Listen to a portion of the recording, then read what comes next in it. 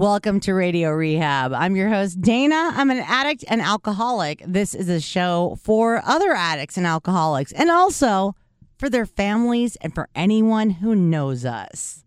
If this is your first time listening, we have over 300 episodes in the bank. You can go back and listen to all of them. If you can't get to a meeting right now, which is completely understandable, you can go back and listen to any of our episodes. Please do. We welcome you. And if you like what you hear, please rate, subscribe, and like us because it makes me happy.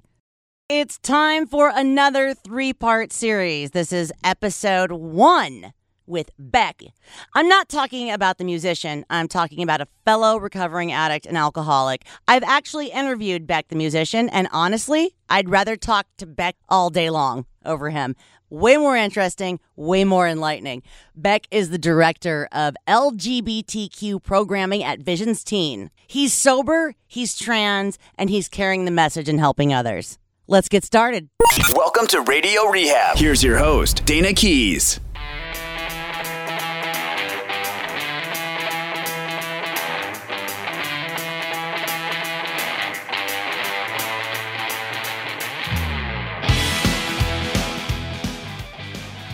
Beck, welcome to Radio Rehab. I just want to say, I'm so honored to have you on the show. It's so nice to meet you in person. I'm using finger quotes on the radio, which is totally stupid, but it's nice to actually virtually meet you. And I wanted to have you on the show for some time now. I love your posts on Facebook, and you just seem like a really great guy. And you're clearly so recovery oriented.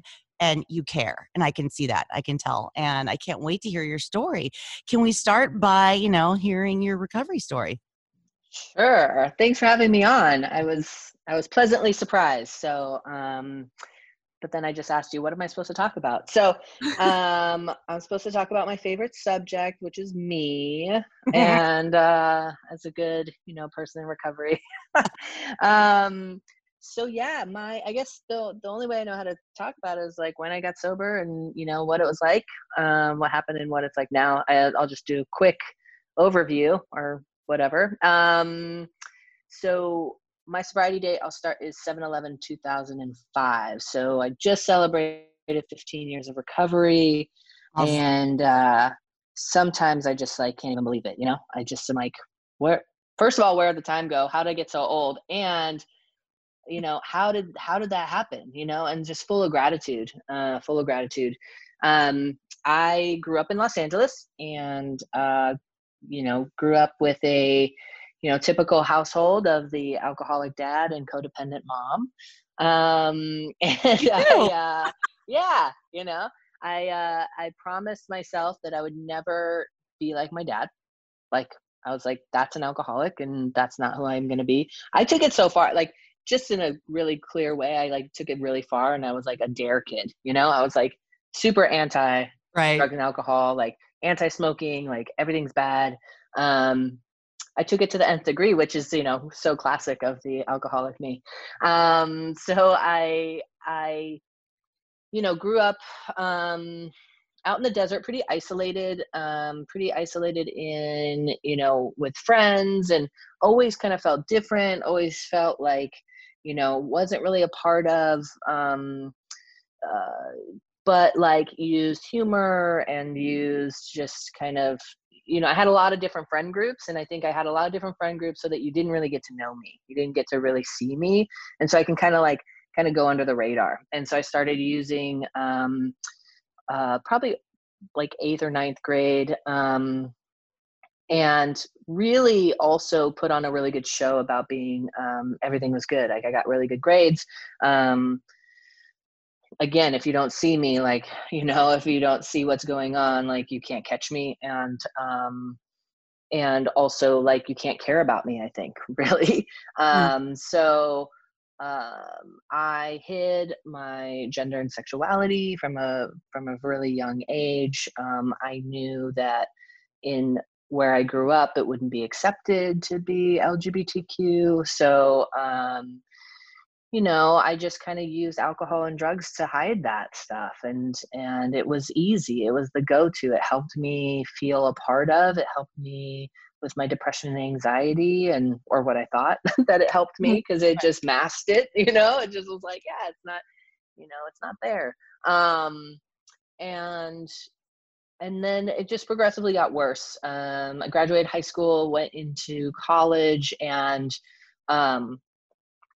and then I stopped going to college because it got interrupted my time of drinking and using. So I relate. I tried night school because, I was like, oh, I was too hungover during the day. And then I was like, oh, that's going to creep into my drinking at night. So, but again, I hid it so well. I was so well, like, when I got sober, I hid it so well that when I got sober, I told my mom I was getting sober, and she was like, wait, you have a drinking problem?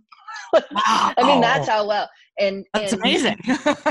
Well, because I did geographic, right? I moved from LA, went up to Northern California. I got the best job in the world for an alcoholic, which was a bartender. And, I was living my best life at a gay bar, DJing, bartending, and I was like the center of the party. And that was like, people paid attention to me, and it was like my life, and everything about it was my life. If it was like any emotion that I had, boredom, excitement, depression, anxiety, like, I was drinking through it. And progressively getting worse, losing friends, losing relationships, like one relationship to another, seeking always consistently to like fill a void that I wasn't getting. And I was always seeking to fill a void with whatever it was, with people, with drugs, with alcohol, with anything. And getting kicked out of every bar, and and I don't, it's like, okay, cool, but not really. I was really lost. And what happened for me was that when I was bartending, there was these two women that would come into the bar, and they would order the typical soda water, splash of crayon, and a lime, right? That's like the recovery people's drink, I guess. It's like, now I know that. And they would dance till like 2 a.m, and there was something about them that I was like, oh my gosh, this is amazing. And we became friends. And my friend Serena, I could say her name, she allows me to, but became my typical, like, my only sober friend, right? She was just like, like my token sober friend. And everyone else was using. And what I did was also, I surrounded myself with people who were worse off than me, so that, again, I could hide. And I was like, well, at least I'm not like that person. At least I'm not. And really, I was that person. I just didn't realize it. Because when I stopped using, people were like, oh yeah, we don't do that anymore because you are always bringing us to the bar, and buying us drinks. So she became my token sober friend, and I became her token, drunk friend, supposedly. I was like, and she really kind of just had a light in her eyes, and there was nothing about her that like was like, hey, you need treatment, you need this, you need that, you need recovery, meetings. She just kind of listened to my stories and lived her life. And I really think for me, the attractiveness of what someone in recovery looks like is so much more important than being drugged into any kind of treatment, any kind of, recovery space. You just live your life. And attraction rather than promotion. Totally. You just bring your life, and that is so much more attractive than being drugged into a meeting.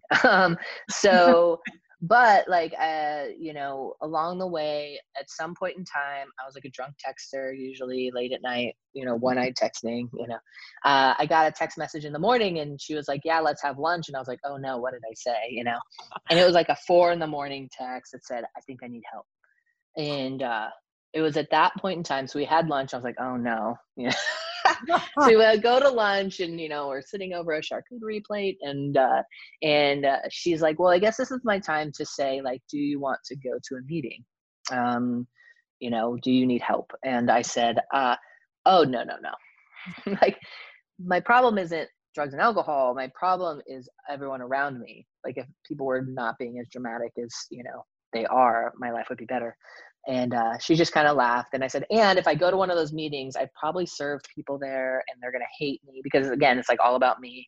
And she's like, there's like 400 meetings a week in Santa Cruz. Like, I'm sure we can find one that you don't know anyone. And she's like, or we can go up to San Francisco and go to a meeting. And I was like, no. But at that point, I think that seed was planted for me that maybe I do have a problem. Maybe things aren't going as well as as they look on the outside, right? Like all that debt that I have, that credit card debt to make my life look really good on the outside probably wasn't the best because I was dying on the inside. Like I was like, I had a soul sickness, right? Like I was like I would look in the mirror and I would not know who I was seeing. I was like a shell of a person.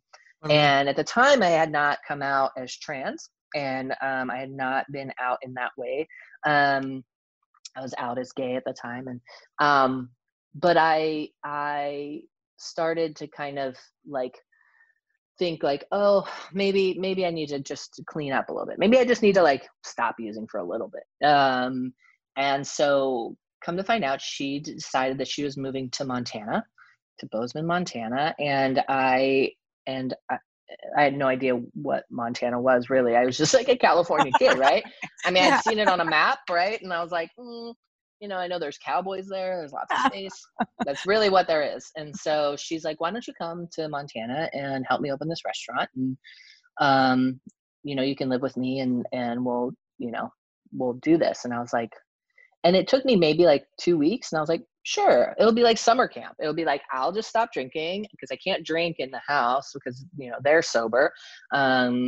I'm not going to use drugs because, that'd be hard to find in Montana, which is not. But anyway, but I was like, I'll just take it as summer camp because that was in July. And so July 10th, I had my last drink, which I didn't.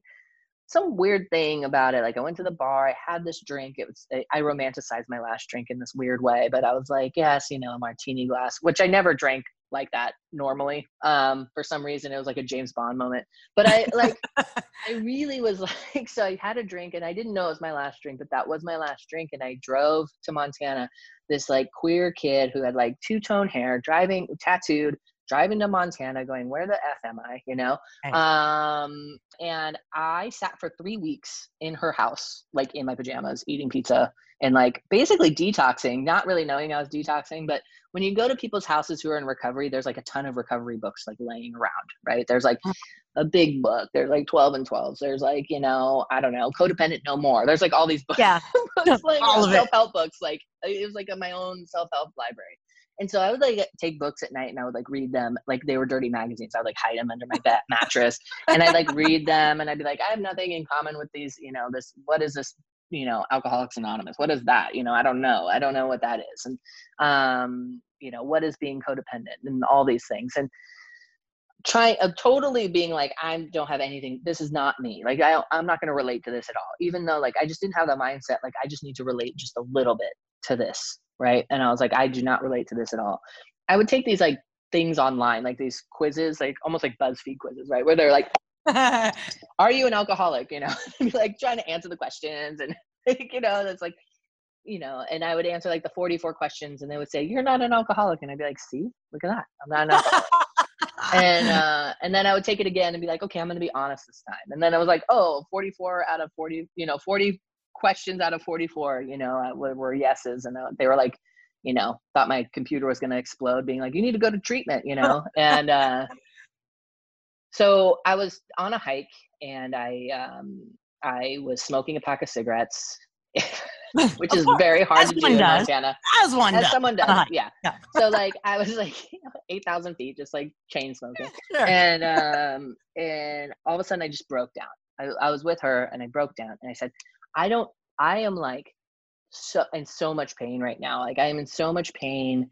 Like, I don't know what's going on. Either I want to drink or I want to use, or I want to kill myself. I don't know what's going on. And I don't know like how fast. I was like, maybe I need to go to a meeting, and I don't know. I've never seen a car arrive faster in my life, It just like rolled up. All of a sudden there was a car there. I'm like, I thought we were like up in the mountains, like in the woods. I don't know how this car got up here, but they're like, get the fuck in, like get in, we're just go to a meeting. And so went to my first meeting and I remember sitting there and kind of going, I really, really remember in a visceral way, the feeling of shame of being there, like finding myself there, like going, I can't believe it's gotten to this point. And then also at the same time, the sense of relief of like, I am not alone anymore in this, and just crying. Like, that's all I did was cry. First of all, I thought all these people thought I was like in long-term recovery because I went with people who were long-term recovery. I like went in with them and I was like, oh yeah, like, hey, I'm Beck, whatever. They totally, knew. Like, yeah, this is your first meeting, and when people ask me that today, they go, is this your first meeting? I'm like, do I really look that bad? Like, is that what's happening to me? Like, is that what's happening to me? Like, so I always have to check myself, like, ooh, man, gotta go take a shower or something. Especially over Zoom. Like, what? Oh my God, no, because there's no reason to put pants on lately. No, I know. Who needs pants, Seriously. Yeah.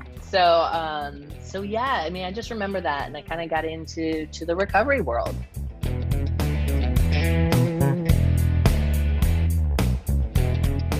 Thank you for listening, and big thanks to Beck for being this week's guest on Radio Rehab. Stick around for the next episode when we talk about meeting his wife and coming out as trans. If you want to be on the show or you know anyone who should be on the show, please contact us. The email is radiorehab@gotoproductions.com. That's go-to productions.com. You can also call or text 415-496-9511, even when we're not in studio. And on all the socials, it's at Radio Rehab Dayna, Dayna. Thank you for listening. Keep coming back.